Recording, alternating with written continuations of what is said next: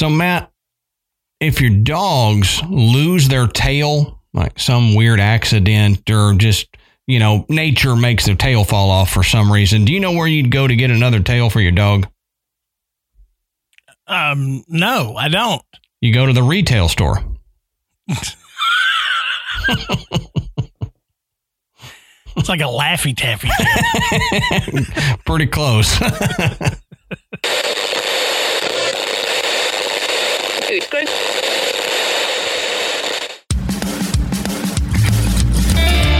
Good evening, everybody, and welcome to the Graveyard. Thank you for joining us tonight. My name is Adam. And my name's Matt. Now, pull up a tombstone or settle into your casket and get comfortable because this is Graveyard Tales. All right, everybody, here we are again. Matt, how you doing tonight, brother? Hey, I'm doing really good. Good deal. Good deal. Cold and rainy here, man. It's just cold here. Yeah. You can take the rain. I'm tired of it. I was trudging around in it today, and 45 degrees and rainy is not too much fun. Real quick, we want to say go to podbelly.com. We're proud members of the Podbelly Network. You can find some different shows to listen to that you may not find any other way, and you can find some information on podcasting and all that stuff there. So go to podbelly.com and check out the Podbelly Network. We also want to thank tonight's sponsors, Best Fiends, Magic Spoon, and a new one to us, Talkspace. And we will talk more about them here shortly. December 4th is y'all's cutoff for sending in Christmas stories to us. So if you've got a story for our Christmas episode, time's running out. Get it to us by December 4th so that we can get it into the show, get it edited to a good length, and read over it and all that good stuff. So if you don't know what we're doing, then you're probably a new listener, and hello to new listeners. But we do this every year for our Christmas episode is our Listener Stories episode. And Matt, real quick, tell them why we do that. So Adam and I like to bring back the Victorian tradition of telling ghost stories around the fire on Christmas Eve.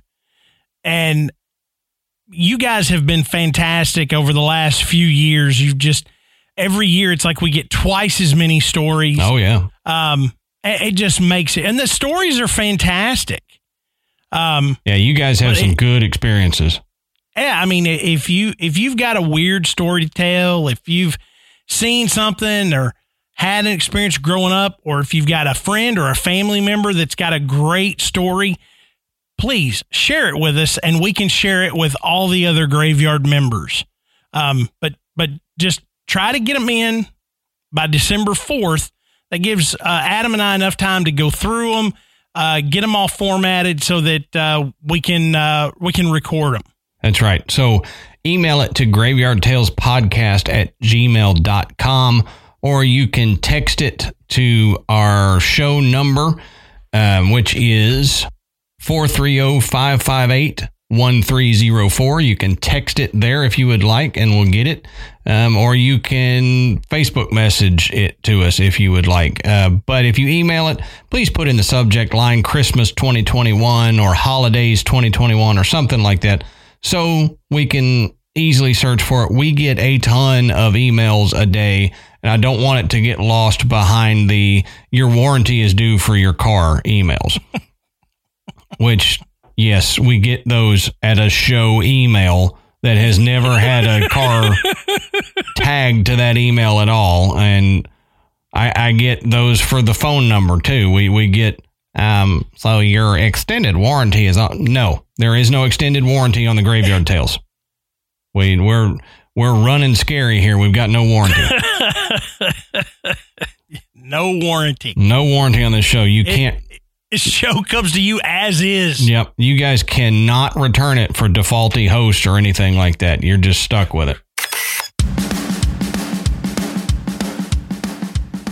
All right. So if you've listened to Graveyard Tales for any length of time, then you know Matt and I are obsessed with Best Fiends. And we play it all the time.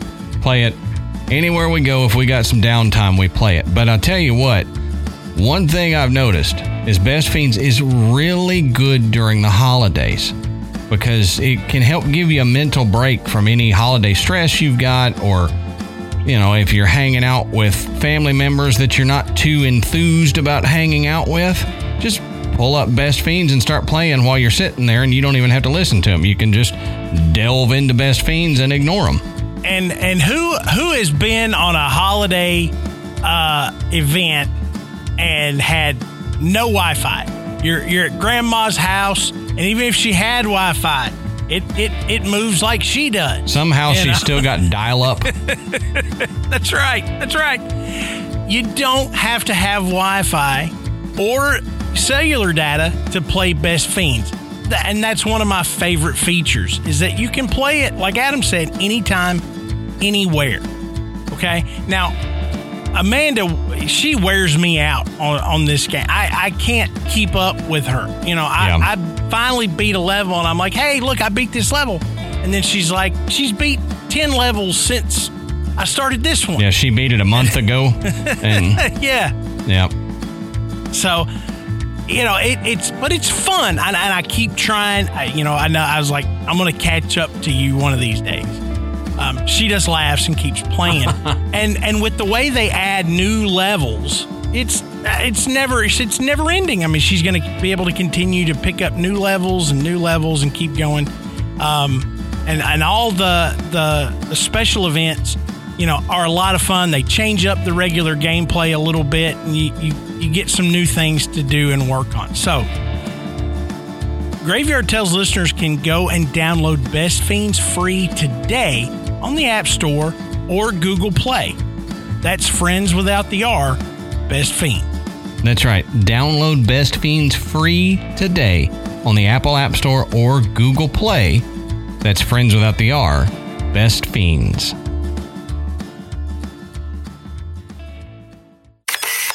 So, Matt, that's all of the housekeeping I've got for today. We'll try to keep it short and sweet because we've got a long episode here. So tell us, what are we talking about tonight, brother? Okay, so tonight we're actually doing this in reverse. A lot of times we will do a regular show, and then we'll have a Patreon episode that will expound on it a little bit more. We're going backwards this time. We did a Patreon show on ghost ships a while back. And so we're taking that, you know, another step, and we're not going to talk about ghost ships. We're going to talk about haunted ships. Yep. And there are plenty of them. Oh, yeah. In fact, there are so many of them, we can't talk about all of them. No way. But what we did is we took 5 of what is considered some of the most haunted ships, and we're going to give you some of the history of the ship, and the age of the ship plays a big part. You know, whether it was in a war, you know, it also plays a big part in how haunted it may or may not be. But these 5 ships we're going to talk about tonight have a lot going on. Oh, yeah. It's not just a random sighting or some weird noises. You know, some of these places are as haunted as any of the hotels or hospitals or former asylums that we've discussed on the show in the past. Oh, yeah. And we'll touch on some of these had so much history that Matt and I were culling this down as much as possible, and we'll discuss those when we get to them. But I mean, chock full of information about these things. So first, like we always say, go check our sources. There's a ton of sources for this episode, but if you want to get that information that we can't cover, then go to our sources and go there, and you can get all the history you want about these ships. Especially some of the older ones that we're going to talk about. They had hundreds of years of service that we just can't cover. So go check our sources down in the bottom of the show notes, and go continue that research if it interests you. So we need to, like Matt was saying, take a look at this history because it's fascinating. And we're going to go one by one on these ships because it's so interesting.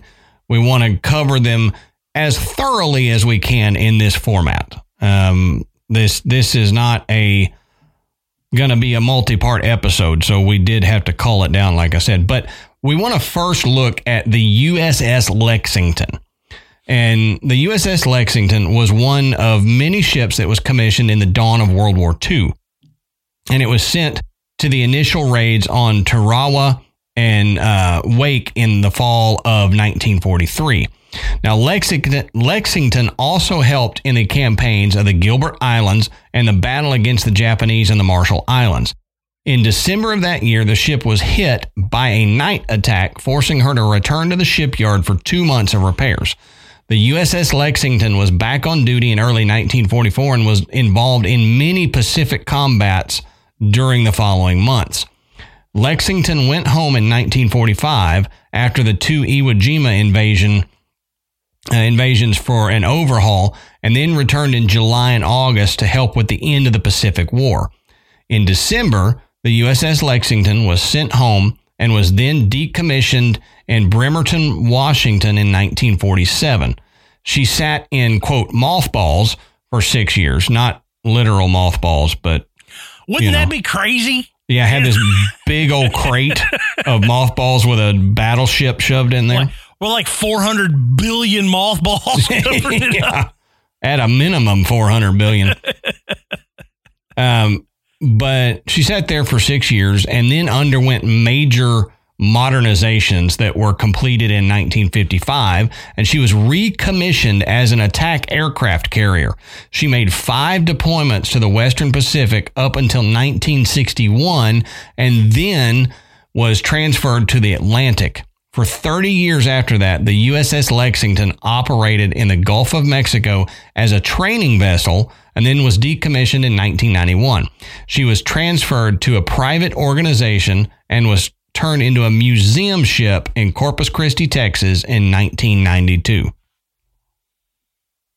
Yeah, so, it saw a lot of action. And it's really got a unique history. In fact, the Japanese reported that the Lexington had been sunk no less than 4 times. Okay? And it was still out there. But each time... Like a weeble wobble, she kept coming back. She comes back to fight. And this caused the propagandist Tokyo Rose to nickname the Lexington the Blue Ghost. Now, the name is a tribute to the ship and the crew and the air groups that served aboard. But here's an interesting fact about that. The Lexington was not camouflaged. And at the time, the ships had this complex design of geographic shapes and different colors that made them a little bit more difficult to spot from the air. Yeah, you couldn't see like the beginning of the ship or the end of the ship. You didn't know where you were in the ship, so it was hard for missiles to hit it or submarines to be able to shoot anything at it. That's right. But the Lexington was commissioned for battle before it could be painted. Mm-hmm. So it appears blue. Yep. Which, was where the nickname came from. You would think blue would be the best camouflage for the ocean. I would think so too, but if you look at some of the pictures of what this camouflage looked like, it's kind of random, but when you're at a distance, it does kind of give the appearance of water and wave crests and things like that. It's not like Vero Beach, it's got like waves painted on the side of a building.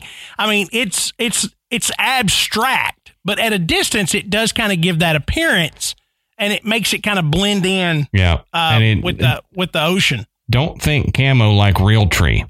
So if you're, right. It's not a mossy oak boat. Yeah, right. Rolling around out there. If you're redneck like Matt and I, you hear camo and you're like, oh, they got some real tree on that boat, looking like leaves in the forest. No, it's not that kind of camo. Yeah, that's why when I was a kid, I always wondered why the planes were camouflaged. I was like, why aren't they just all painted blue with some clouds on them? Yeah, exactly. But I learned later that it was for when they're sitting on the ground is why they camouflage them. Yeah. Well, and camouflage is like, not. That makes sense. Yeah. Camouflage is not necessarily always like tree and limb camouflage. Right. Camouflage, I had to learn this too years ago when I was a kid, was camouflage means just hidden. Like you blend into your surroundings. So Arctic camo, there's desert camo, there's all sorts of camo. And growing up, I just thought of the military green camo, like from the Vietnam War. That was when somebody said camo, that's what popped into my head. And so camo for this is weird, erratic shapes and everything that break up the outline of the vessel. As if we aren't on a big enough tangent, I always thought that Arctic camo was bad. I mean, it was really cool looking. Yeah. Yeah. I don't know why. I just did. I thought, man, that looks cool. I know. I'm not cool enough to pull off wearing camo, so I don't. Oh, no. But no. Only time I don't wear. Only time I wear camo is if I do need to hide in the woods, and that's not often. My daughter's got a bunch of camo stuff because their high school mascot was the Commandos. Oh, yeah. And so camo was kind of a part of their color scheme. You couldn't see anybody in the stands. That's right. It looked like empty stands. It is empty. Where's all that noise coming from? Yeah. Anyway. Moving on. So Charles Rusty Russell, who is director of operations and exhibits on the USS Lexington, said that the museum receives hundreds of reports of supernatural activity every year. Now, Rusty recounts one event by saying, I always use a ballpoint pen, and over the course of a few weeks, I lost about 6 pen caps off my desk. Now, the day I lost the 6th pen cap, I turned over my office looking for them. My office was spotless by the time I was through, and I never found them. He said the next day, returns to his office and found all 6 pen caps laying side by side right in front of his computer keyboard. That's weird. Yeah, but I'm like, damn, don't take my pen cap. I mean, that would annoy the snot out of me. No kidding. And then decide you're going to get them all back when I finally get upset about it. Now, Renee Moreda, the museum's education coordinator, said officials have heard from security officers who have reported running in the hangar bay around 3 a.m. And she says the damage control officer said he didn't see anything on the security cameras and went to see where the noise was coming from. Said that was when he witnessed shadow figures running around in chaos. Oh, wild. And then she says the officer never came back. Now, when you read it like it's written, it makes it sound like he just vanished, but I think it scared him enough that he didn't want to keep at it. Yeah, so, it's not like he didn't come back from checking out the shadow figures. This mass chaos of shadow figures just absorbed him. Yeah, exactly. It wasn't that. I have a feeling they would have talked a lot more about that if that would have been the case. Yep, I think so. Now, Bill Miller, who's a volunteer and paranormal tour guide on the Lexington, said he believes what officers are witnessing at night are sailors running for cover after a torpedo attack hit the ship in Hangar Bay 3, which is where they hear the running at night. He said they're constantly doing the same thing over and over again, maintaining the ship. He said this was their home and they don't want to go anywhere else. Now, it makes sense. It does make sense. It does make sense. And it goes to that stone tape theory we've talked about so many times before. It's just, an attack while you're in the service on board a ship, that's a big traumatic event. And if you were unfortunate enough to lose your life in that attack, then it would be reasonable to think there's a chance that there was enough energy for that spirit to keep replaying that event over and over and over again. Exactly. That's what I was thinking. The amount of energy that would be built up in the walls of these vessels from all of the battles that they've been in, that stressful energy, if it does hold the paranormal or give juice to the paranormal, like we've talked about before, that would be something I think that would cause a lot of spirit activity or at least spirits to hang around. Yeah, I agree. Now, among the most famous sightings are a sailor dressed in uniform helping lost guests find their way back to the deck, and a sailor in the engine room giving a lecture on how the turbines work before he vanishes into thin air. Now, he's nicknamed Charlie, and his naval uniform and detailed ship tours make him one of the best tour guides on the ship, except there is no tour guide in uniform named Charlie. Wow. And this whole idea of a spirit acting as a tour guide, it comes up more than once on different ships. It's kind of funny. That is cool. But, you think about it, somebody that served on a ship, I mean, that's a point of pride. I mean, they're proud of their ship. And, why not be the same way, in death as they were in life? Yep. Now, there is a point on the Lexington that's marked by the Japanese flag, and this is where a kamikaze pilot crashed on deck, and the ghost of a Japanese pilot has been reportedly seen by tourists more than once, standing alongside another American crewman. Screams and cries also accompany these apparitions, as well as the sounds of artillery and unexplained smells. Now, the only thing I can think of that they may be smelling would be like gunpowder. Yeah, or fuel in some way. Yeah, or fuel, sure. Not necessarily pleasant smells. It doesn't go into details about what's reported, but maybe they wouldn't have any reason to be smelling that at the time. Right. Maybe the unpleasant smells is like ghost farts from the mess hall or something. More beans, Mr. Taggart. Yeah.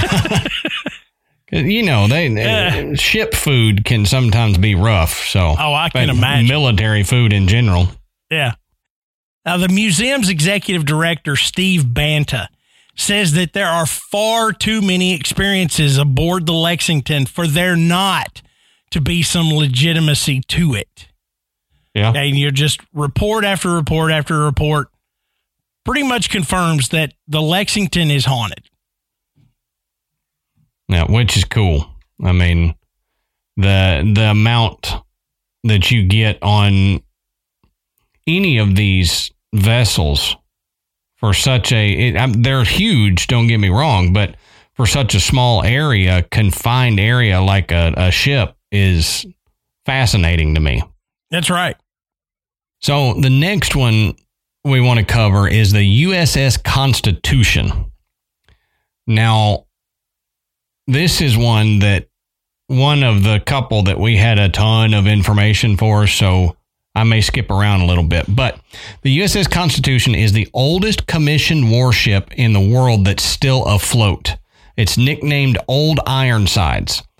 She is today berthed in Boston and is known as, quote, America's ship of state, end quote. Her story illuminates much about the U.S. Navy during the nation's first 100 years.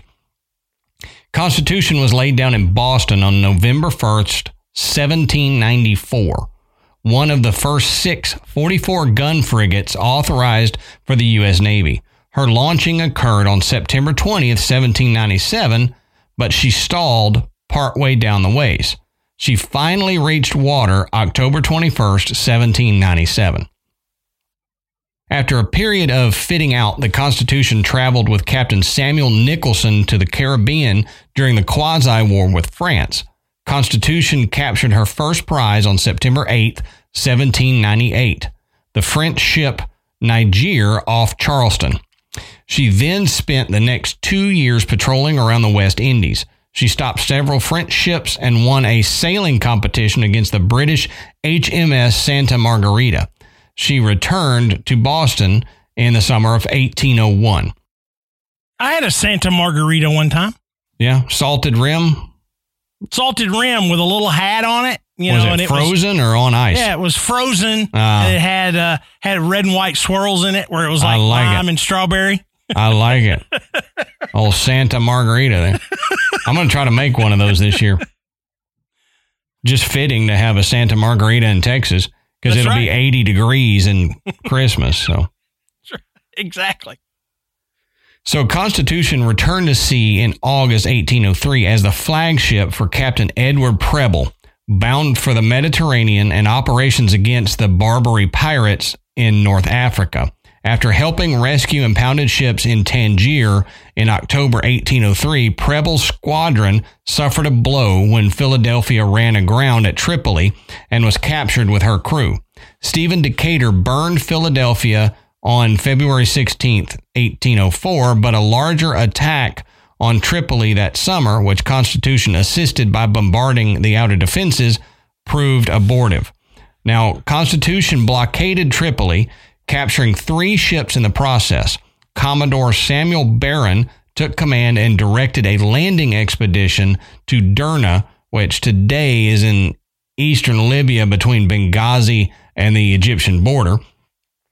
After which, the Tripolitanians, man, that's rough. That's the best I'm going to get. The Tripolitanians concluded a peace aboard Constitution on June 3rd, 1805. Constitution spent the next 2 years cruising the Mediterranean. Captain Hugh Campbell assumed command in 1806.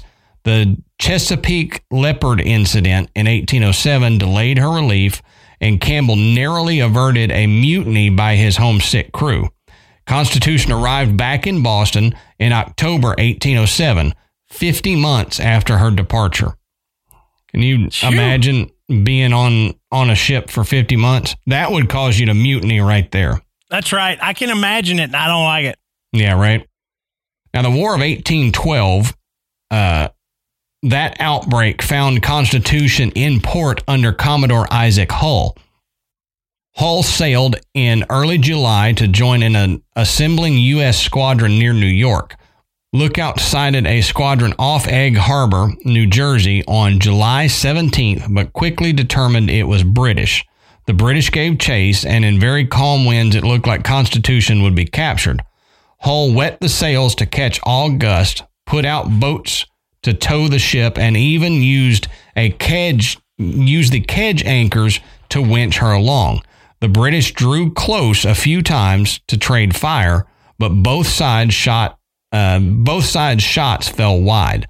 Finally, a desperate Hull pumped over much of the ship's drinking water, which lightened Constitution enough that she was able to escape.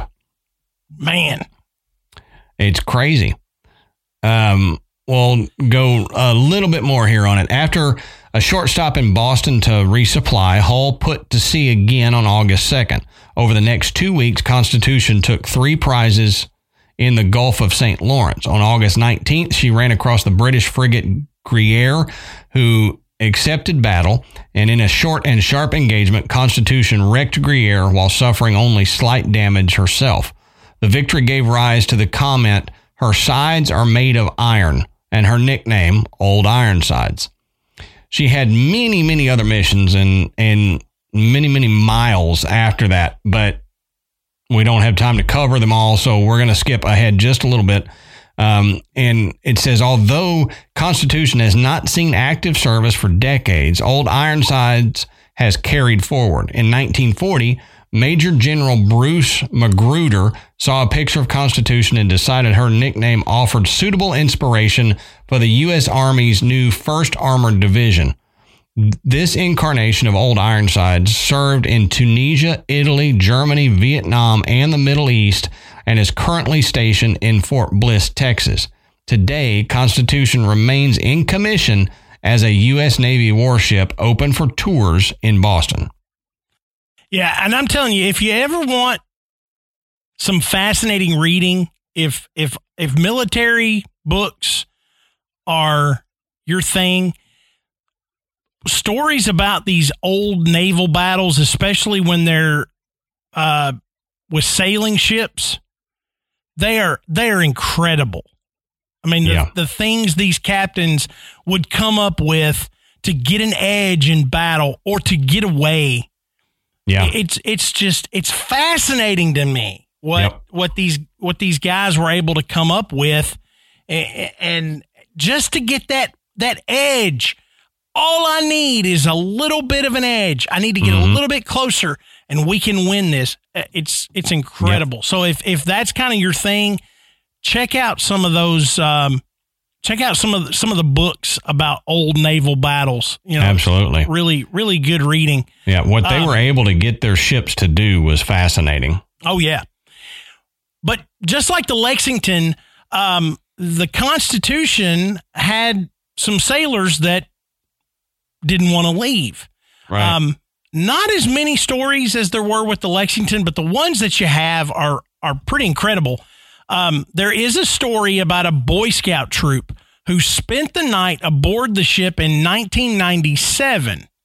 Now, as the other scouts slept, one boy was awakened before dawn by a sailor in period clothing.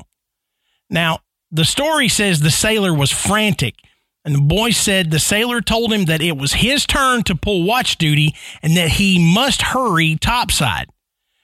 The sailor's clothes were ragged and dirty, the boy said, but he thought nothing of it and hurried sleepily to his post.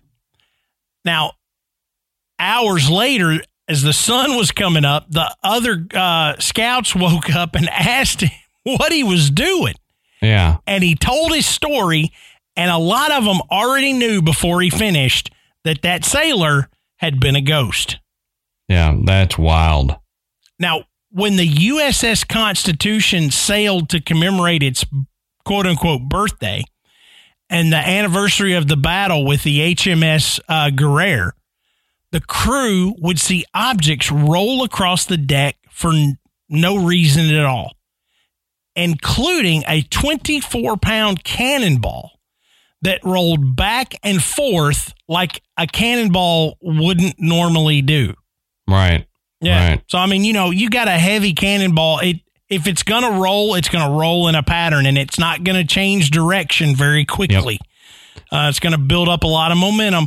But apparently, that's exactly what they saw, is this ball just kind of rolling around of its own accord. Like it was on, like, high wave seas or something. Yeah, like it was one of those, like, remote-controlled droid things, you can get and control with your phone, Yeah. just rolling around. That's what it was doing. At 24 pounds, it doesn't normally do that. No, that's not a gust of wind. Now, this is an interesting story about the USS Constitution that I came around. There is a model of the Constitution that sits in the National Museum of the United States Navy. Now, the model is dubbed the Black Constitution, or simply the Black Ship. And this model once sat in the office of John F. Kennedy in the White House. Now, it was later displayed in the office of White House Press Secretary James Brady, who served under Reagan, I believe. Now, after Brady's shooting and the link to Kennedy and the potential of bad luck coming to whoever used this model in their office, led the White House to return it to the museum, saying, we would like to return this. No one wants to take the risk of having it displayed in their office. This ship has gotten 2 people shot. Please take it back. So not so much that the ship may have had a curse on it, but the model might have. Yeah, right. So you can still see this model at the National Museum of the United States Navy. I just would suggest maybe not buying a model of the Constitution. Just when you're looking for old Navy ships to have a model, just mark the Constitution off your list. Get the Lexington or something. That's right. There's plenty others to choose from. Mm-hmm. All right, so the next ship we got coming up is the USS Salem. Now, it was ordered by the U.S. Navy on the 14th of June, 1943. USS Salem, CA-139, was laid down on July 4th, 1945 at the Bethlehem Steel Company's Quincy Yard in Quincy, Massachusetts. Launched on March 25th, 1947. She was commissioned at the Boston Navy Yard on May 14th, 1949. USS Salem served a distinguished 10-year career as flagship of the U.S. 6th Fleet in the Mediterranean and the 2nd Fleet in the Atlantic. During her career, she served as host to such notables as the U.S. Ambassador to Spain, John D. Lodge, the Honorable Thomas S. Gates, Undersecretary of the Navy, Admiral Arleigh A. Burke, USN Chief of Naval Operations, the Shah of Iran, the President of Lebanon, and the King and Queen of Greece. Although Salem never fired her mighty guns in anger, her very presence served as a stimulus for peace during those troubled times that came to be called the Cold War. She served as a lady of diplomacy rather than as a means of exerting brute force. When USS Salem was decommissioned on January 30th, 1959, and joined the Atlantic Reserve Fleet at the Philadelphia Naval Shipyard, Dwight D. Eisenhower was president of the United States, and everyone was watching I Love Lucy on their television. So that kind of gives you a time frame there. Yeah. Lucy and Eisenhower. This says, in October of 1994, Salem once again made her way north to her birthplace in Quincy, where she is now the centerpiece of the United States Naval and Shipbuilding Museum. On May 14, 1995, 46 years to the day since her original commissioning, Salem was recommissioned, this time as a member of the Historic Naval Ships Association. She now serves her country once again with her new mission of teaching people of all generations our nation's rich history of shipbuilding and naval duty. So that I thought was pretty cool. Yeah, they recommissioned her, and it's basically a teaching ship now. Yeah, the stories and the history and the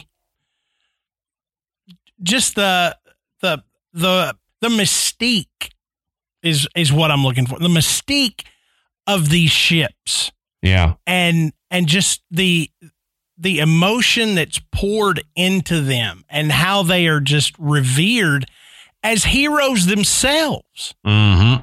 You know, they're not just the men that served aboard, but the ship itself is often hailed as a hero. I think it's great. I mean, it's just, it just makes the history so much more rich and worthy. But much like the other ones, USS Salem, even though it wasn't, involved in any conflict, it has its share of spirit activity. Now, people that have taken the tour of the USS Salem have heard footsteps in multiple areas. When they turn to see who's walking with them, no one is there. Now, this is one of those eerie occurrences that's very, very common and is reported by many, many tour groups that come through there.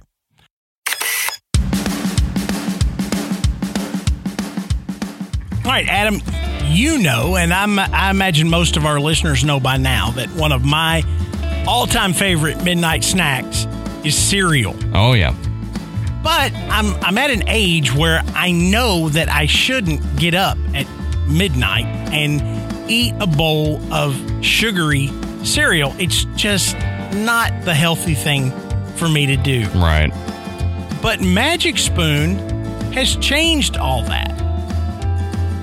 Now, I'm always trying to watch my carbs, the sugar, the unhealthy food, and cereal was on that list. Mm-hmm. But with Magic Spoon, you can get a healthy breakfast cereal that you don't have to feel guilty about.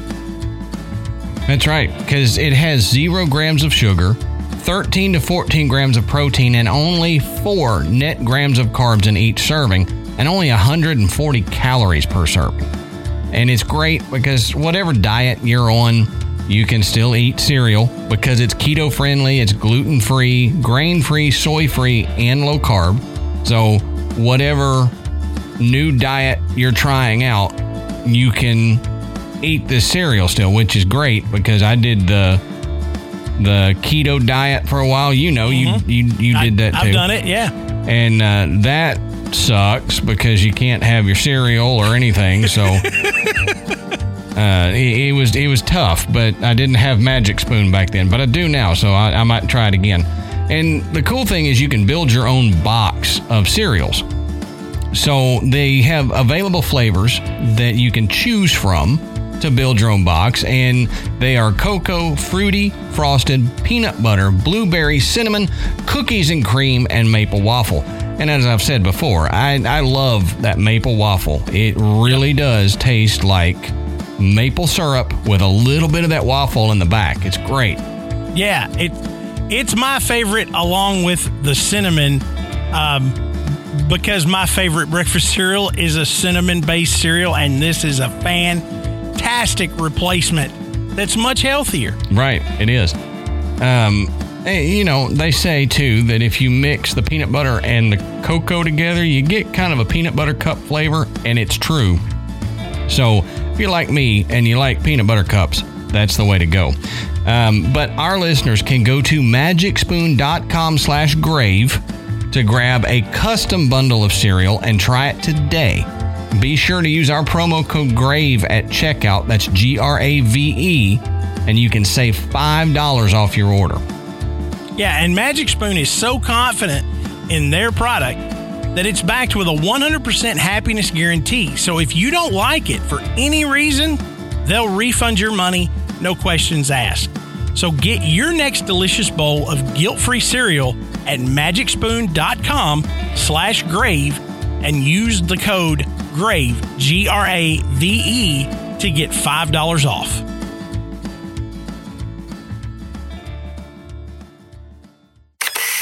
Voices have also been heard drifting through the ship, and it says that they're very mysterious and often incoherent. So you hear the voice, you may not be able to understand what it says, but it's got this, you're not hearing another tour group that's ahead of you.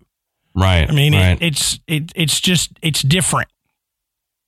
Now, in the mess hall, there is an ominous figure of a dark-haired Greek girl, and along with her is a violent, growling hellhound. Oh, wow. Now, chairs have been pulled out, tossed across the room. Loud, unexplained banging sounds have been heard. The latches have been slammed when no one is around. And the drill in the empty dentist's office has even been heard turning on. Oh, wow. Yeah, really weird. That's not a good sound. Yeah. Now, they have a very unique spirit called the Burning Man. And the Burning Man has been described as a specter who, quote, smells like death. He is thought to be one of like the most many. people who go to the Burning Man festival. That's right. You end up smelling like death. Smells like death. Yep. Smells like death and hippies. What's going on? Smells like feet and buttholes. Yeah. Oh, man. But he is thought to be one of the many who unfortunately succumbed to their fatal 4th-degree burns aboard the ship. Ghost tours often spot the Burning Man in the same room where the ship's morgue once stood, which is believed to be where he died. Now, the printer at the museum, Peter Bloomberg, has had his own paranormal experiences. He said a mysterious figure appeared before him down one of the ship's dark hallways. It stared at him, then descended the staircase and left him kind of shocked standing in this dark hall. Yeah, it's right. Like, wait. What happened? It's also been said that a woman has been recorded screaming from the hospital's operating room. Her pleas to, quote, get it out were captured on an electronic voice phenomena device. Now, it is believed that this is the residual of a woman who was giving birth on the ship. How often does that happen? Probably more than we know. I'm sure it does, but that seems kind of odd.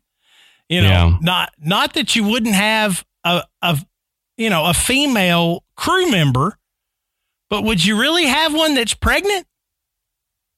I don't know.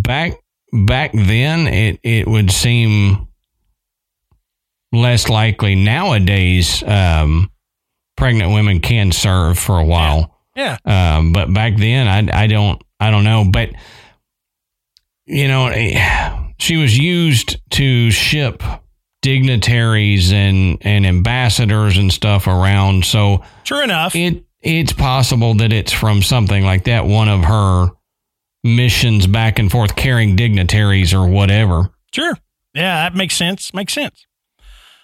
A mysterious figure has been witnessed roaming the machinery room, and furniture inexplicably moves about in empty rooms. So what that's saying is they will hear chairs and things scooting across the floor in a room that doesn't have any furniture in it. Yeah, which is weird. Yeah. Now, many have said they have felt the presence of someone behind them, only to turn around and see that no one is there.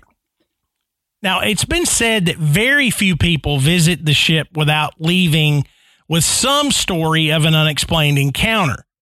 Now, when you tour the ship, it not only provides a glimpse into history, it's a chance to experience something really supernatural. Mm-hmm. And it's also known as one of the most haunted ships in the world. Which, you know, as many haunted ships are out there, that it's got a lot of competition.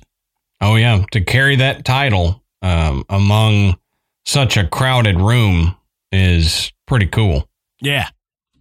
So next one we got is the USS Constellation. Now, a little preface on the Constellation here. There is history coming out of every orifice for the Constellation.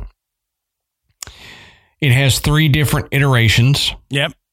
There are the 2 older ones, which we're going to talk about, but there's also a newer one that was built and named the Constellation in the 60s. But that's not the one. It's an aircraft carrier, right? Right. But that's not the one we're going to be talking about. We're going to be talking about the 1 and 2 versions of it, which basically the same one, just rebuilt later. So we got quite a bit of history here to go through and quite a bit of skipping to do so that we don't spend 14 hours just discussing the Constellation. Now, the USS Constellation is a sloop of war, the last sail-only warship designed and built by the United States Navy. She was built in 1854 using a small amount of material salvaged from the frigate USS Constellation, which had been disassembled the year before. She is now preserved as a museum ship in Baltimore, Maryland, and is a National Historic Landmark. For over 200 years, Constellation ships have navigated the world's oceans defending America's interest. In 1797, the USF frigate Constellation was commissioned. This frigate's name originated from the flag of the Continental Congress. Because of her swift sailing speed and handling ability, USF Constellation soon became known as the, quote, Yankee Racehorse. In 1854, the sloop of war Constellation was commissioned to carry on famous Constellation's name. This ship was heavily involved in finding and capturing slave trade ships and training for brave seamen. Following the sloop of war in 1961, the aircraft carrier Constellation was built, known as America's flagship. She continued tradition as always, being first to answer her nation's call. Now, the first Constellation initially was a frigate designed by naval constructors Joshua Humphreys and Hosea Fox. However, plans were later altered in its execution by builder David Stoddard, a superintendent of shipbuilding. Captain Thomas Truxton, and after the construction of Constellation was finished at Sterrett Shipyard in Baltimore, Maryland, she launched on September 7th, 1797. That's my birthday just a few hundred years before. Yeah, that's right. So every September 7th, when I celebrate my birthday, I'm also going to celebrate the launching of the Constellation. Yeah, why not? I think from now on. Now, Constellation convoyed American merchantmen at the outset from June through August 1798 before sailing for the West Indies to protect United States commerce. Under the command of Captain Thomas Truxton, she sailed for the Caribbean in December 1798. Subsequently, on February 9, 1799, the Constellation captured a French 40-gun frigate, La Insurgente, in battle off Nevis, West Indies.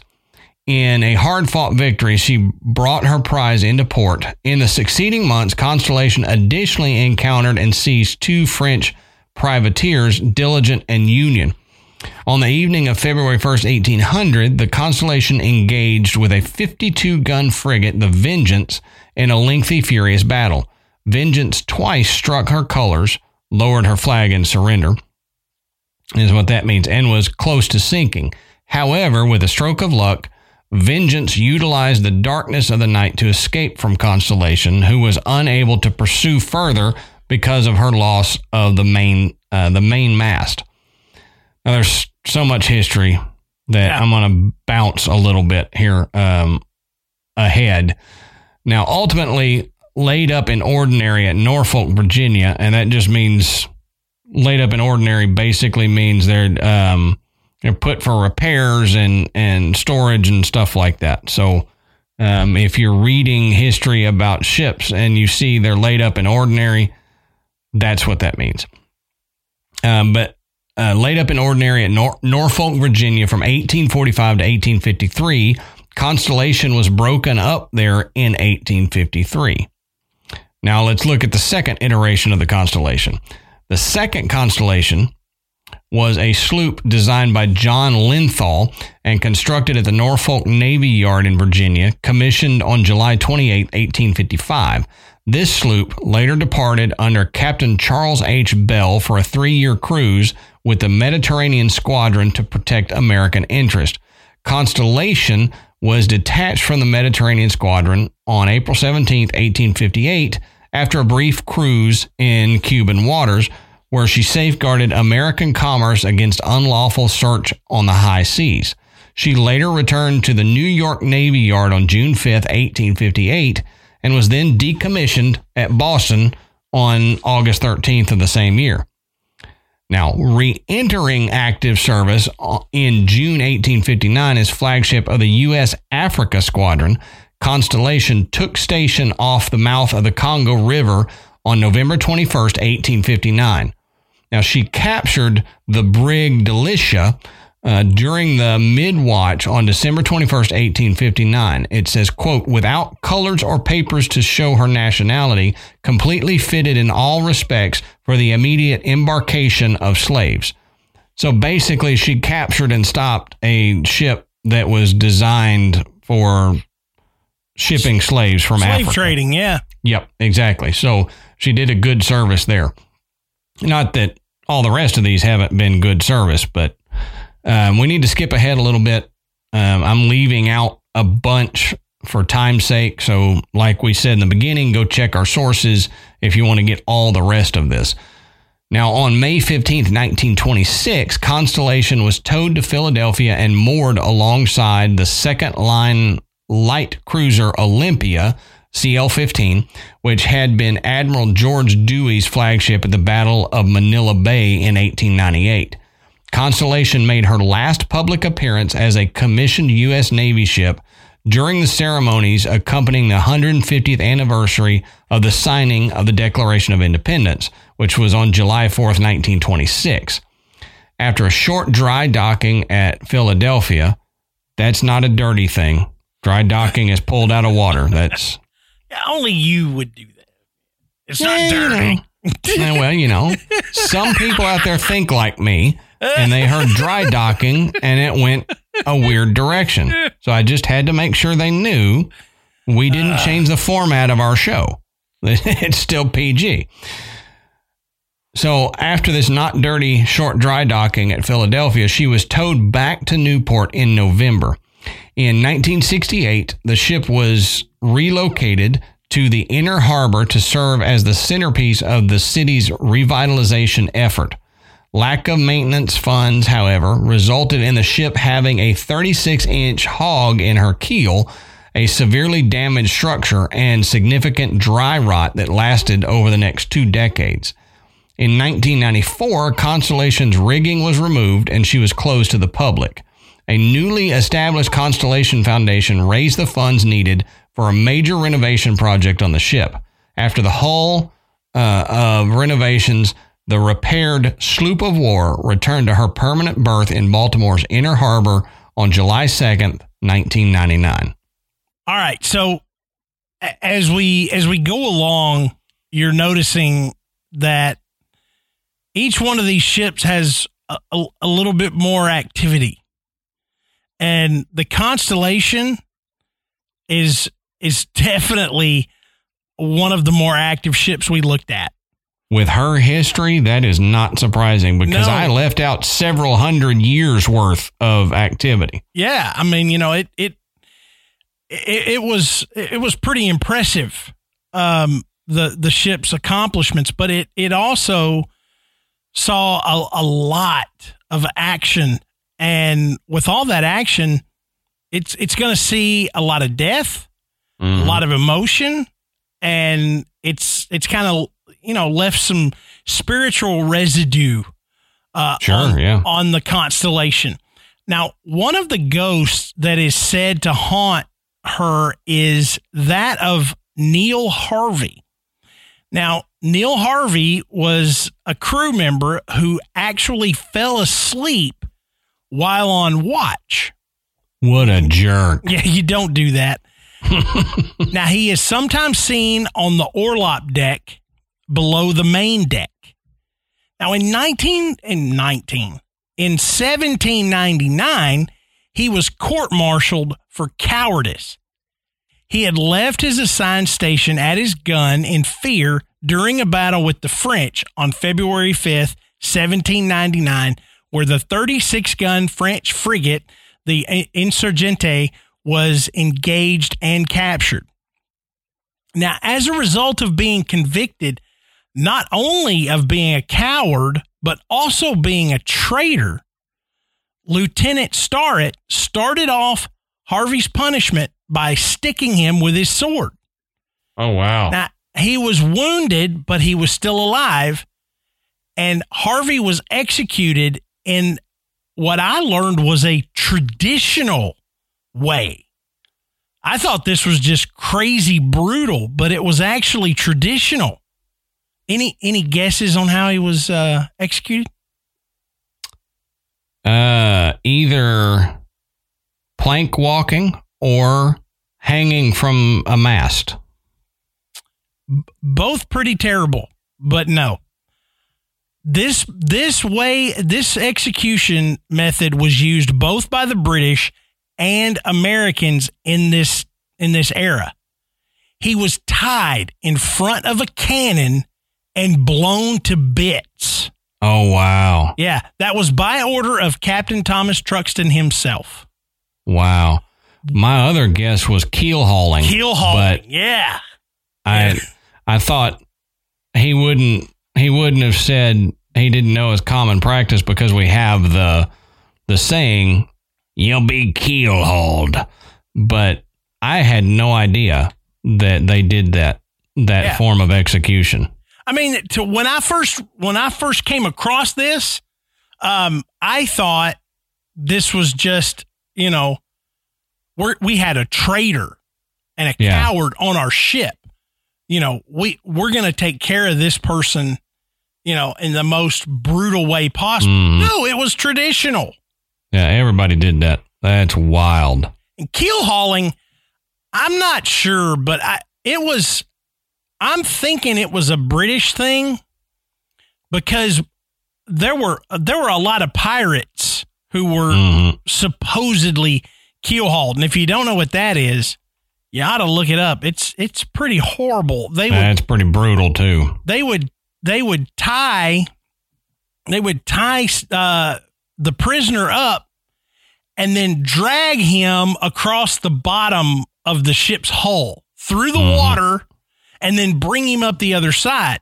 You may think, well, that sounds pretty terrible, but those ships were covered in barnacles. Yep. And those barnacles, they're like glass, man. Yeah, they're sharp. They have sharp, pointy, appendages sticking off of them, like shells. And they don't want things to eat them, so they're gonna. Yeah, that's how they protect themselves. Stab you. And they're dragging your body across all that through that seawater and up the other side. So now you're all cut up, covered in salt water. It's miserable. And it's like dragging you through broken glass and then dumping salt on you all at the same time. Yeah, terrible. Terrible. But this is pretty bad, too. Oh, yeah, I wouldn't want to be blown up in front of a cannon either. You're sitting there tied to that cannon just waiting on what's happening. The only thing I can say is at least it's quicker than keel hauling. That's true. That's true. It would be fast. Yep. Now, Captain Truxton's ghost is also said to haunt the constellation, and he may be the officer that's reportedly seen in an old Navy uniform who trying to blow people up with a cannon, running around poking people with swords and going, "Time to the cannon." But Captain Truxton's ghost consistently makes appearances on the forecastle deck. Now, he supposedly loved this ship, and it seems that he didn't ever want to leave. Lieutenant Commander Alan Ross Brougham, I'm assuming that's Brougham and not Broham, maybe. Yeah, don't say Broham. That sounds like, hey, what's up, Broham? Say Brougham. It's two. Okay, so we'll go with even Brougham. If it's not. Yeah, even if it is Broham, we can't call him Broham on this show. Now, Broham, while on board the Pike, took a picture of one entity of an 18th or 19th century officer that was described as having a bluish-white radiancy, wearing an old-fashioned uniform with gold stripes on his trousers, wearing a cocked hat, and carrying a sword. All right, so that photograph was taken from the Pike, which was a Navy submarine, which was moored next to the Constellation.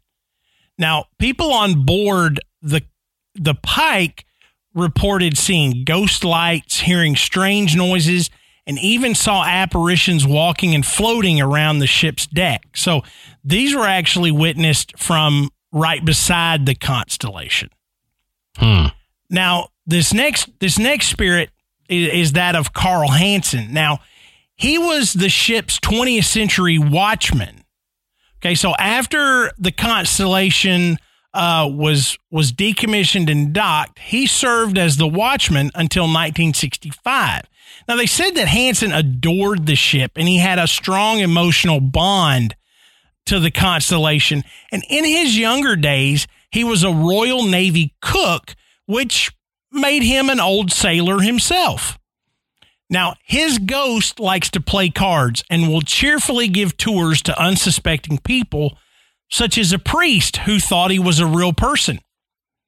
Now, at a Sea Scout Halloween party, he sat next to a young girl and actually smiled at her. Oh, wow. Yeah. So, I mean, that's creepy. Again, we're talking about, in some of these cases, intelligent hauntings. They interact with the living. I mean, especially, and I told you earlier, this idea of a spirit taking on the role of a tour guide, comes up. It comes up again on the constellation. Now, psychic Sybil Leek says that she has felt the presence of the spirit of an 11-year-old boy on the constellation. Now, the boy was supposedly the surgeon's assistant in between 1820 and 1822. Now, he was murdered by 2 other sailors with a knife in the cockpit of the orlop deck. Now, this is strictly according to this a psychic, Sybil Leek, and but she's done a lot of investigating aboard the Constellation. Now, during an episode of the Travel Channel's The Holzer Files, investigators document footsteps and knockings, swaying hammocks below deck, and mysterious recordings. There's even a bite mark on one of the investigators, and they had a camera on hand to record the moment when some unseen force grips his arm and leaves the red mark behind. Oh, that's wild. Yeah. So, I mean, there's actual, photograph and video evidence of the hauntings aboard the USS Constellation. And it's cool to go and look up images of these ships, but when you see the Constellation, it's one of the coolest looking ones. I mean, it's just something else. And you look at it and you go, hey, if there was going to be a haunted ship, I bet it's this one. I mean, it just has that appearance. Right. Really, really cool. It reminds me of a pirate ship. I mean, it really does. It's got that look to it. Yep. You're right. The look of a pirate ship, you know it when you see it. And something that has that appearance and then has worked for the U.S. Navy and all, it's just, I mean, the history just oozing from this ship is incredible. Yeah. So it's time to move to the other side of the pond. And it is. And talk about we couldn't talk about haunted ships without talking about this one. Well, we could, but we might get yelled at. So we don't want to get yelled at. We would have left out a major part of haunted ships. I'm telling you. Right. So let's talk about the RMS Queen Mary. So I'm not going to do the whole thing talking like this. I might be able to. Do you like me to try? Yeah, it's impressive. So I appreciate that. So would that be Cockney? Is that what that is? It's like a bad Cockney mixed with Australian is what it is. It's all right. So listen, geographically it's wild. I don't know. We've got a lot of listeners in the UK. And right. some of them have been with us from the very beginning. Mm-hmm. I want to know. I want you to tell us in the Facebook group how good is Adam's British accent here. I mean, that's right. I'd like to be nice. I think it's pretty good. Yeah, to our American ears, it's not too bad, but be nice when you tell me how horrible it really is. And if there's an area that I might be closer to, let me know. Like, is it northern? Is it not even in England anywhere? Let me know. Oh, it's like some kind of crazy hybrid, but I like it. It's Adam British is what it is. It's better than Kevin Costner's accent in Robin Hood. I can assure you of that. I'll take that. Now, the RMS Queen Mary, or the Royal Mail Ship Queen Mary, was built in Clydebank, Scotland, under the ownership of Cunard White Star Line. Now, the White Star Line is the same one that did the Titanic. Yep. And I remember this because I helped Michael with a school project on the Titanic not long ago. So, same builders that did the Titanic. Now, designed and equipped to be a transatlantic super ocean liner, she sailed in 1936 from England to New York City. For 3 years, her prestigious, wealthy passengers included royalty, movie stars, statesmen, and prominent politicians who sailed in elegance and experienced the grand era of ocean liner travel. Which I would like, man, if I could time travel back, I would like to see what ocean liners were like in those days. The days of the RMS Queen Mary and the Titanic. And I mean, that would be fascinating. You look at it and you think about this. I mean, modern day cruise ships, you're going out for 3 or 4 days, a week. You're popping into all these, Caribbean islands and all the, it's all, and there's so much. There's casinos and multiple pools and surf like a floating machines. City. It is.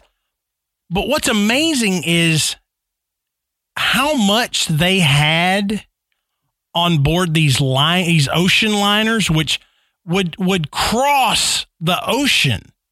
Mm-hmm. And what luxuries they had in the era that we're speaking about. Right. When you look at the old the photos of the Titanic and you read about what was there, just like the Queen Mary, you're just like, holy Moses. Yeah. We're not talking about a cruise liner that was built in 2010. This is it is amazing what they had. So I'm with you. That cross Atlantic trip on one of these old ocean liners, it must have been just incredible. Oh yeah, it'd be so fun to be able to experience that once. Now, it says World War II broke out late in 1939, and because of her speed, size, and technology, it was decided to retrofit the Queen Mary to serve as a troop ship. The elegant furnishings were stripped from the interior of the ship and stored in warehouses. During the conversion, much of the ship was painted navy gray, and she became known as the Gray Ghost. Now, Queen Mary transported over 15,000 men on many voyages, some who were ill or injured from the battles of the war. Areas of the ship became a hospital on the water with doctors and nurses treating the troops. So we know that's going to cause some residual hauntings there. At least 49 crew and passengers died during her years as a transatlantic super ocean liner. No one knows the number of war casualties who died on the ship, as these records are sealed by the U.S. military. Again, more supernatural sludge being thrown on the walls here. Now, after the war, the Queen Mary was returned to its status as a world-class transatlantic ocean liner. However, by 1960, air travel was becoming the preferred method of transportation. After years of financial difficulties, the Queen Mary was retired in 1967 and moved to Long Beach, California. As Queen Mary moved into her new role as a tourist attraction with restaurants, a museum, and event facility, there were rumors of ghosts and spirits that were roaming the ship. Yeah. All right. Now, like Adam said, at least 49 reported deaths on the ship. And that doesn't even cover wartime deaths, as Adam mentioned. So it's easy to believe that there are reported to be as many as 150 spirits roaming the ship. Now, I'd believe it. Yeah, one of the most haunted spots on the ship is the swimming pool, where you can see wet footprints on deck, even though the pools are no longer used. You can hear splashing and laughing And some have even reported seeing a little girl who allegedly drowned in one of the pools. Now, another hot spot on the Queen Mary is the engine room, which was used in filming the Poseidon adventure. At different times in the ship's history, 2 men were crushed by the huge watertight door, and at least the most recent victim has been seen down in the engine room. Now, there are an incredible number of other paranormal occurrences on the Queen Mary, ranging from full-body apparitions to phones ringing with no one on the line, water running, and lights turning on and off without anyone being there.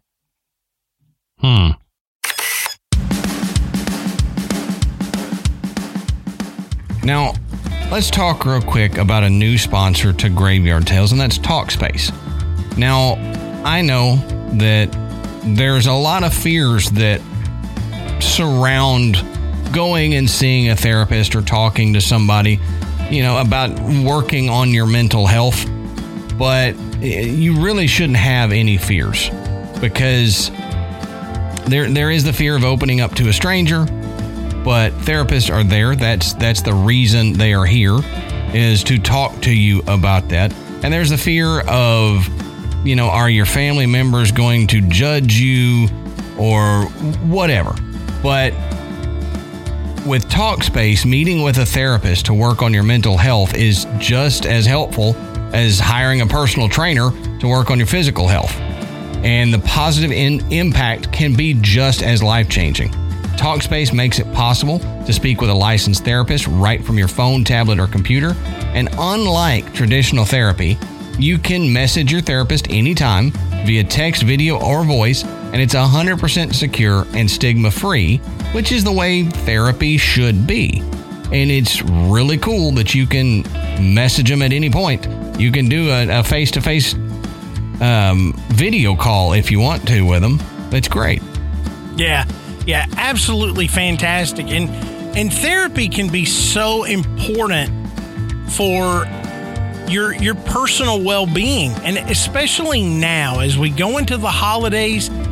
There's a lot of people, for a lot of reasons, that this time of year is just it's not joyous. It brings about a lot of memories, a lot of pain, and things like that.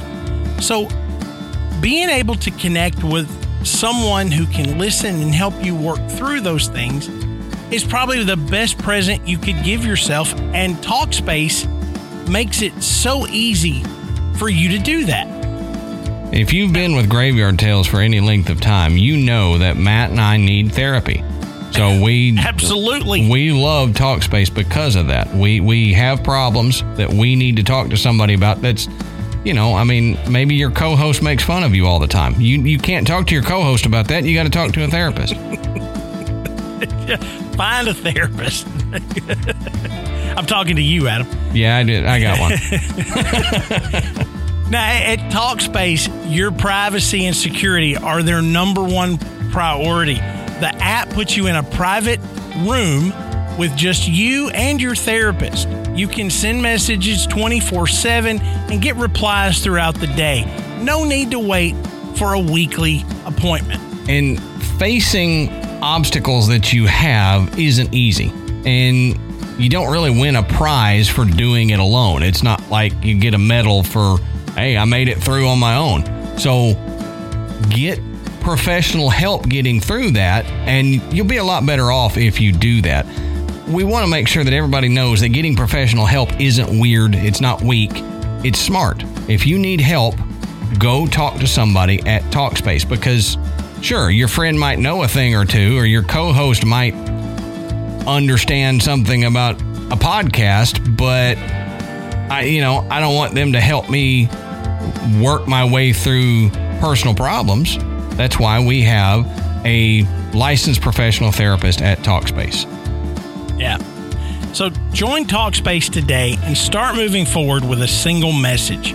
Just visit Talkspace.com and get $100 off your first month when you use promo code GRAVE, that's GRAVE, at sign up. That's right. Just go to Talkspace.com, TALKSPACE.com, and you can get $100 off your first month when you use our promo code GRAVE, GRAVE, at sign up.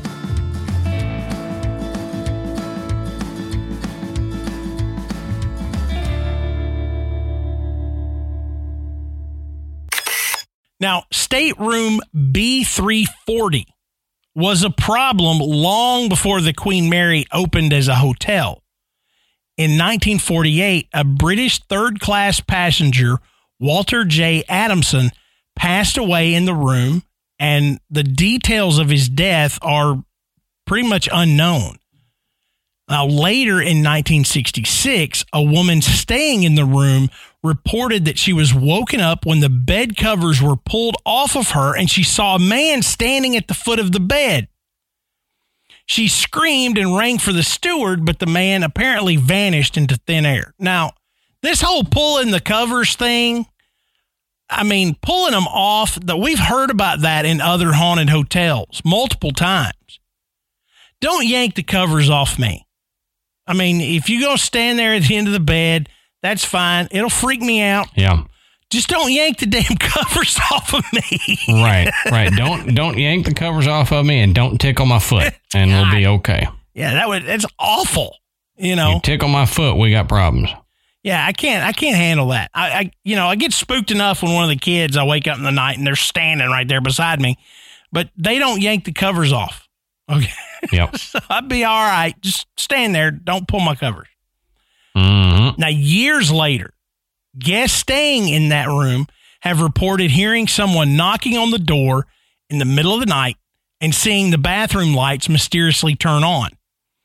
Even the hotel's maids started complaining that they would find the bathroom water running even when no one had been staying in the room for days.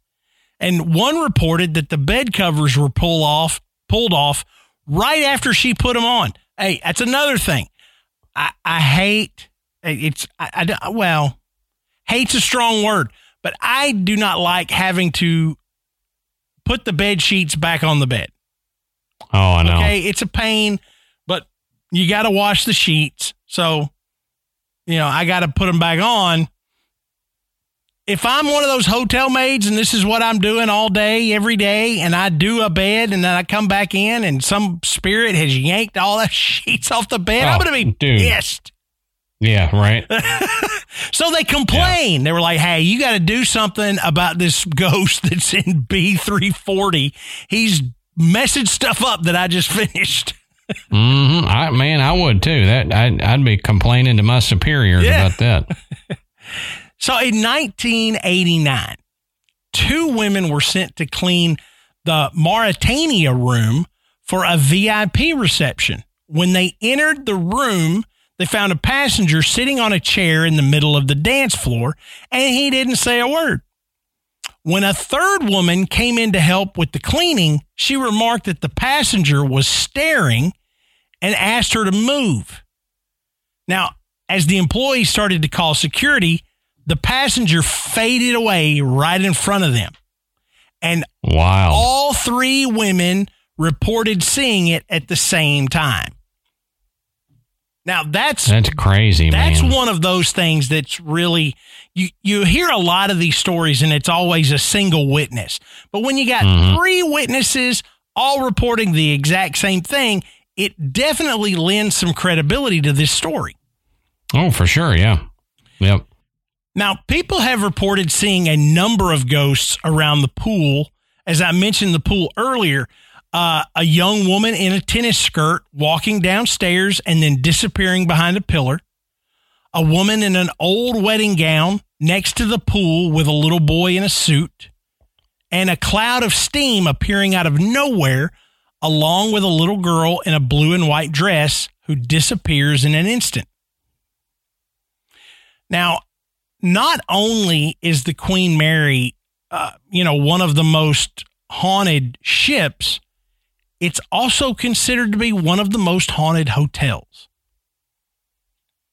So, yep. To get a distinction, in both of those categories, like we said, it's got a lot a lot. And I even commented at the beginning of the show, before we hit the record button, we could possibly do an entire show on just the hauntings that go on the Queen Mary. And I remember, we definitely could. I remember,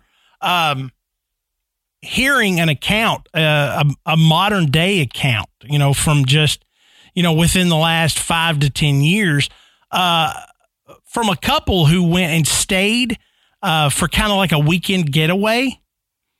And, as they were getting ready, to go to dinner, the guy was just kind of stretched out on the bed and his wife was in the bathroom. And as he looks, there's like a full length mirror on the door. And he can see like this old sailor standing in the mirror, and enough to where it looked like there was a guy standing in the bathroom with his wife. And so when he gets up and looks, there's nobody in there. And it happened a couple of times, and to the point where they were just kind of like, let's go. So, let's get a different room. And so they didn't stay, but they came back. But they didn't stay the night on there. They came back the next day, to get to witness everything. But they were pretty spooked, and I would have been too. Oh yeah. But I mean, we should do a full episode on the Queen Mary. It's got enough. It's definitely got a lot of paranormal activity going on, and still operates as a hotel. So, this is one of, you can visit all of these ships. But this one you can actually stay and hang out and really get a good opportunity to experience something, more than you possibly would on just a tour. Right. The longer you're in one place, the more opportunity you've got. Yeah. And so, like we said at the top of the show, we picked these 5 because of the really great stories and the history behind them. But there are so many haunted ships out there. It must be something about the water, whether or not it served in wartime, how much death has occurred on the ship, how much tragedy was witnessed there to this. I love that term, Adam, that supernatural sludge or paranormal sludge that just gets left behind after all of these events, that lends itself to hauntings. And, ships really seem to be, just a magnet for this kind of stuff. Yeah, they do. Not really sure why, but seeing the number of ships that come up when you look at haunted ships, not ghost ships, but haunted ships, it's massive. Really is, the sheer number of it. If we didn't cover your favorite one either, let us know. There may be a haunted ships part 2 at some point. If we find some other really good ones to do, because there's a ton. We could probably have 5 parts to this, especially if I pulled down the full history of every ship and all of its battles and everything like that. We could go on for many, many hours. So if you're interested in that, like we've said a couple times, go do more research on it. You'll be quite surprised at the amount of history these places give you on the ships. Yeah. So this is the point in the show where we usually ask, what do you think? Do you think these ships are haunted? Do you have an idea as to why ships would be more apt to be haunted than, say, other locations? But I want to add something to that. I know we've got a lot of members of the graveyard that have served not just in the U.S. military, but in other militaries around the world. Maybe you guys have some experiences, whether you served on a regular, a military ship, maybe you served on a submarine. If you've got a weird paranormal experience that you had aboard a ship while in service, let us know. That would be really interesting, not just for Adam and I, but for the other members of the graveyard. So, so if you're a current or former serviceman, and you've had something weird like that happen while on board a ship, drop the story in our Facebook group. And I've got an old friend who actually is in the Navy, and I'm trying to get in touch with him for this episode, and I couldn't. But if he brings back any stories from his first deployment there, I will let you guys know. Yeah, because I think these are some really cool stories. But don't forget to go and check out our other social media. We're on Instagram and Twitter. You can also look at our website. It's graveyardpodcast.com. And on our website, you can listen to the show, learn a little bit more about Adam and myself. You can find links to buy Graveyard Tales merchandise. And hey, the holidays are coming up. If you need a gift idea for your your friend or family member that's a fan of the show, picking up a Graveyard Tales coffee mug or hoodie or anything like that. Adam really is a fan of the notepad that they've got available on there too. Yeah, very much so. I love that thing. Good gifts and stocking stuffers there. But you can also become a patron, and we've mentioned Patreon episodes on here a couple of times tonight. That's another great gift. If you've got someone that listens to the show, giving them access to all that bonus content along with the videos of us recording the show would be great. So you can definitely gift that to someone. But we really do appreciate the donations to the show. It really helps Adam and I cover the cost of producing the show, having the right equipment, updating everything so that we continue to produce quality content for you guys. Right. Well, I think that's all we got for Haunted Ships this go around. So Until next time, we'll save you a seat in the graveyard. See you soon.